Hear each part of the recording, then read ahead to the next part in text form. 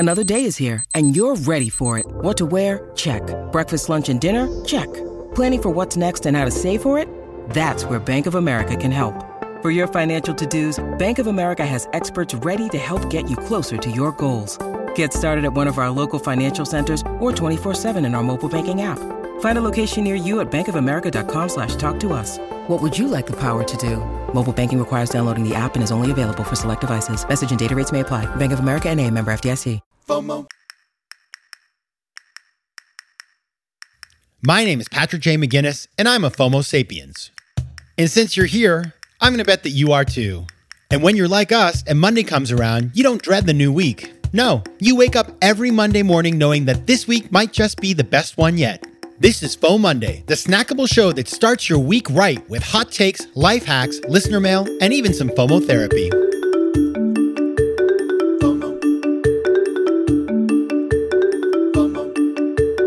Hey everybody, this is FOMO Monday, the snackable companion to FOMO Sapiens. Of course, we will be back on Thursday with a full episode of FOMO Sapiens. But until then, happy FOMO Monday, best day of the week. I am your host, Patrick J. McGinnis, venture capitalist by day, author and podcaster by night, and FOMO Sapiens 24/7. And we're going to be talking today about how to spot trends and avoid fads. Now, why is that? Because on Thursday, I have a really kind of luminary of the business world and the business thinking world coming on the show. His name is Keith Ferrazzi. And if you haven't heard of him, you probably heard of his super famous kind of like, it's one of these books that like everybody kind of reads at one point or another. It's called Never Eat Alone. I read it, I guess, probably 15 years ago or something, and maybe later. I can't quite remember. But the point is, it's a book about the fact that like you can use all the aspects of your life to meet people. So don't eat alone, eat with somebody and you can meet them. And it's like kind of a book about the power of networking. And Keith is awesome. In fact, I was introduced to him randomly by a friend who lives in LA where he lives, and talked to him when my first book was coming out. And Keith, although, you know, I was kind of like, you know, a nobody and he didn't know who the heck I was, he was willing to take a look at my book and he was kind enough to give me a blurb. And I just remember that made me feel a lot more confident because I was like, if Keith Ferrazzi says that this book is worth your time, maybe people will believe him and take a look. And so I was super appreciative. And now he has a new book out. It is called Competing in the New World of Work. And I interview him on Thursday about it. It's cool because the guy has perfect timing, much better timing than me. I mean, who writes a book about FOMO that comes out during lockdown? It's just not a good moment, right? But he has a book about the new world of work post-pandemic that comes out right now when we're all getting back to work. So nice job, Keith. You got the timing. He must have made a deal with the devil to get that kind of timing, but it's a really good book and I enjoyed it. I found it to be quite useful. And so we will get into all of his big ideas on Thursday. But until then, I just want to talk about like how to spot trends and avoid fads, because as I was thinking about, you know, the book that he wrote, I was like, he's a kind of I don't know, it's about the future of work, right? So it's like spotting the trends and the fads and separating them and figuring out how we deal with both of them. And so I think that's important. And especially I live in the world of FOMO, so I'm always kind of studying this stuff. And so I too think about it as well. And I just want to get into it because it's an interesting topic that, by the way, I don't have all the answers. Like things that I think are dumb fads become major trends. So, you know, don't look at me if something that I say is totally wrong. But I do think that all of us can parse those things out. And they're important in business because if you're chasing the fad all the time, and we know those people who it's like, first they were working in some like very dumb startup, then they got into cannabis, then they got into crypto, now they're into NFTs, next they'll be into psychedelics. And I'm not saying that you can't do these things successfully, but it's like they're flitting from one fad to another. It's not entirely the most credibility enhancing thing I have ever seen of people that I know. So you don't want to do that. But let's get into it. What is a fad? Well, a fad is an intense and widely shared enthusiasm for something, especially one that is short-lived and without basis in the object's qualities. It's a craze. And I got that from the famous Google Dictionary. And this is the best part. This is where I was like falling off my chair when I was researching, because the example they give, listen to this one. Prairie restoration is the latest gardening fad in the Midwest. Okay. I don't know what that even means. maybe somebody from the Midwest could write me in, but I just thought that was such a, like, this is an example. As a New Yorker, I was like, I don't know what that means. That's not a fad I've heard of, but it made me kind of smile. Now, fads aren't all bad, okay? Fads can have value and they can change organizations a lot. Think about the old ALS Ice Bucket Challenge. Like, when's the last time you thought of that? It was a fad, right? But fad can be powerful. The power of fad in terms of marketing, it can increase top of mind awareness. It can demonstrate that your organization is like with it. It's timely. It knows what the kids are thinking. And it can bring new audiences into the fold. So that's all good stuff. But the challenge, of course, is like the ALS Ice Bucket Challenge is gone. Nobody's doing it anymore. And so like if you are the board of directors of the ALS Foundation and you were like, okay, we're going to do this every year and it's going to generate massive interest in funds and we should budget around that. No. You can't do that because fads are like lightning strikes. They just kind of disappear after. Now let's talk about a trend, right? A trend, on the other hand, gets stronger over time and it does stick around. They have identifiable and explainable rises that are driven by the needs of the audience. They help solve a problem for people. And in the words of the forever awesome Seth Godin, who, unlike Keith, wouldn't blurb my book. I can't believe I'm saying this in public. I don't fault you, Seth. You didn't know me, but still I asked you and you were like, meh. That's like I need a therapist on that one. This is what Seth says. And I'm over it because I'm actually saying nice things about him on my podcast, but this is what he said. He said, quote, "A trend gains power over time because it's not merely part of a moment. It's a tool, a connector that will become more valuable as other people commit to engaging in it." Right? So it's like, that's what it is. It's like Atkins versus gluten-free. Atkins was a fad. Gluten-free, it seems like it's here to stay. Clubhouse versus TikTok. Clubhouse, total fad. TikTok, taking over the world. So that is the fad versus the trend. Now, but how do you manage with that uncertainty? How do you deal with, not knowing which is which, and how do you identify the difference between the two? Let's talk about that. FOMO.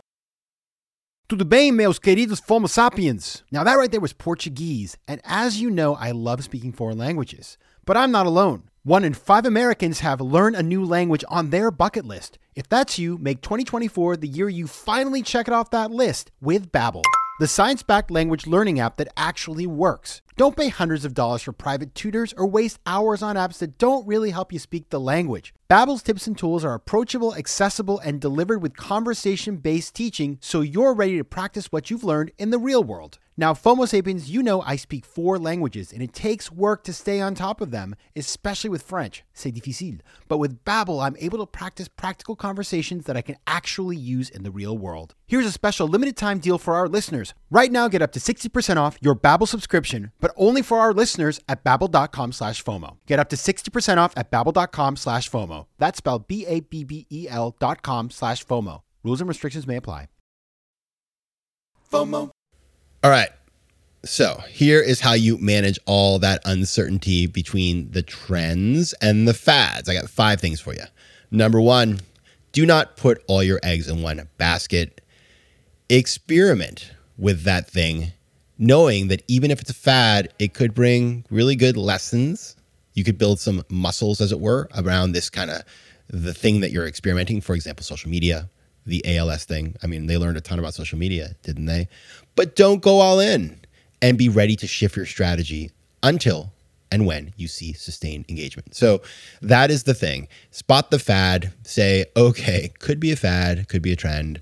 Let us dip a toe in. Let's have the 10% entrepreneur mindset. Let's learn about it. Let's go on the old Clubhouse and check it out. But we're not going to sort of like do it full time until we know that this is really a thing. And by the way, that it's something that we want to do. That's important too. And Clubhouse is a great example. When Clubhouse started, the amount of people who were like, Patrick, you got to be on Clubhouse 3 hours a day. You build a huge audience. And I was like, well, I'm stuck inside because we're in a pandemic, so maybe.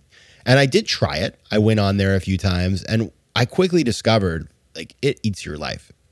Building a following on Clubhouse, it's it just takes a lot of time. Time I don't have, frankly. I want to watch TV. I don't want to be on Clubhouse. And then I started to notice, this was like the moment where I saw The Matrix. Like they had all these groups about how to make money on Clubhouse. So they were creating all this FOMO. It's like, oh, there's money here. You have to stick around. And the more time you're here, the more money you'll make. And I thought, this is negative. I'm going to get addicted to this, or it's going to like suck up my life and I'm going to hate myself for it. And so I walked away. And frankly, I'm now recognizing that it was a total fad. Like, who's on Clubhouse right now? Maybe some people. And I think it's good for sort of like micro communities. So I'm not totally hating on Clubhouse, but just not for me. And frankly, had I spent all that time building an audience just to see nobody go on the app anymore, like who is even on there right now, I would have been super bummed out. So that is a great example of just walking away from the fad once you've experienced it. Like I did try it out, right? I just was like, not for me. Number 2, build diverse teams to avoid groupthink, right? So this is like, I just think about venture capital. Venture capital is famous for flavor of the month thinking. I remember like at one point, everybody loved the Internet of Things. It's like, oh, you're going to have everything in your house is going to have like a little personality and talk to you. And your toaster is going to have a chip that's going to know, I don't even know how long you should toast the thing. And that was the thing. And so every VC fund was investing in hardware, and it was a whole flavor of the month. And then it wasn't. And like you couldn't, if you told people you had a hardware company, they would literally run away screaming. And that happens all the time in venture capital. Now, part of it is because the job of VC is to invest in the vanguard and sort of think ahead and take risks. Yeah, that's so good, right? We love that. But this is something I encourage you to do. Go on to the web pages of VC firms and you will notice something. Everybody looks the same. Everybody went to the same schools. They all worked at the same companies. They are not diverse groups of people. And so they are more prone to groupthink. It's like, hey, wow, I've got this company. Oh, I love that. Let me just invest in it. And they don't think skeptically. And so having people in the mix who are different helps you to get away from chasing all the fads, because people will say, that's a bad idea. Like, where did you get that from? Oh, your roommate at, prep school? Well, let's think a little more critically about that. And let's go out and talk to people who aren't just, like you. And I think that's really in any business. It's like, if you're building a business that you want to truly scale, you can't just talk to people who are just like you, because yeah, you love the idea and probably people who live in your neighborhood will as well. But will people who live halfway across the country see it as well? Probably not. So definitely want to be diverse in your thinking. FOMO. Number 3, I will say I just kind of criticize VC, but the approach that they take is smart because they make bad investments all the time, but they are taking calculated risks and they are diversifying. So when you're trying something new, it goes back to point 1 about not putting all your eggs in one basket, but like be out there always trying to add new capabilities and experiences to the portfolio. Try the new drink on the shelf and see if you like it. Just be open-minded and don't go all in, so it's like anything else in life. Balance is really important. You're getting this from somebody who's like struggles with that. Obviously, I'm like FOMO, but I find that when I am in a business setting, like for example, we just launched merch, right? We have the FOMO Sapiens store, and I didn't put 9,000 articles on there. We put, I think it was 10. And that was originally I wanted to put 9,000, but having thought through it, I was like, well, I don't even know if people want these things. So let's just try it and see how it goes. Let's not, buy a bunch of merchandise. Let's just make a calculated risk. And then we'll see if I can create a trend or even a fad. I would take a fad at this point, but that's the way that I approach that. Number 4, be a skeptic. So if something feels really ridiculous, just lean into your skepticism. Like we all have spidey senses.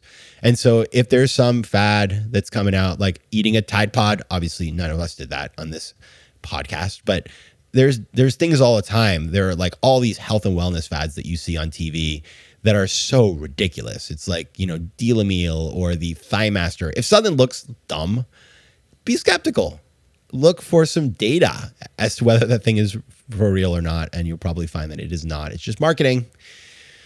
Finally, keep a pulse on the market, gather data, and learn from your mistakes. Now, my favorite example of this is Crystal Pepsi. Anybody, raise your hand if you remember Crystal Pepsi. If you're of a certain age, you do. When I was a little kid, I liked Sprite. Sprite was like a thing, man. Everybody drank Sprite all the time. It was like a phenomenon. And then Pepsi they got FOMO and they introduced Crystal Pepsi, and it was gross. I remember like getting so excited. I went to my Shaw supermarket and bought myself some Crystal Pepsi, and I went home and I drank it, and I was like, this is terrible. And everybody laughed at Pepsi and they became a laughingstock. And so they were trying to create a trend. It wasn't even really a fad. It was sort of like just people made fun of them, but they were chasing the fad, which was clear sodas. And what they did, which I respect, is they got the message real quick and they pulled it from the market. Now they actually have run like a retro version of it as sort of a fun kind of marketing campaign, which I support that, but I'm not going to drink that stuff. It is disgusting. All right, so those are my 5 things. Don't put all your eggs in one basket. Definitely build a diverse team.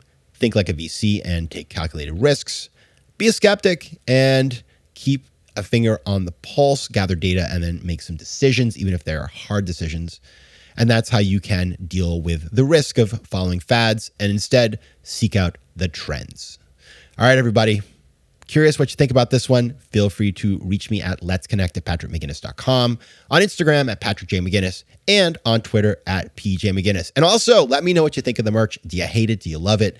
Are you like, McGinnis, this is not a fad or a trend, it's just awesomeness? I'd love to know. Really curious. Or if there's something you'd like me to add to the mix, I would love that as well. All right, everybody. I will see you on Thursday with Keith Ferrazzi, the Luminary. But until then, take care of yourselves, FOMO Sapiens. FOMO. If you like today's show, please be sure to rate it and recommend it to your friends. And as always, you can find me on Instagram at Patrick J. McGinnis, on Twitter at PJ McGinnis, and on the web at FOMOSapiens.com or PatrickMcGinnis.com, where you can get all kinds of free resources to live a more decisive and entrepreneurial life. FOMO. Want more FOMO Sapiens and FOMO Monday? Head over to FOMOSapiens.com, where you can listen to past episodes, learn more about the show, and find out how to advertise. You can also connect with me on Instagram at Patrick J. McGinnis and on Twitter at PJ McGinnis.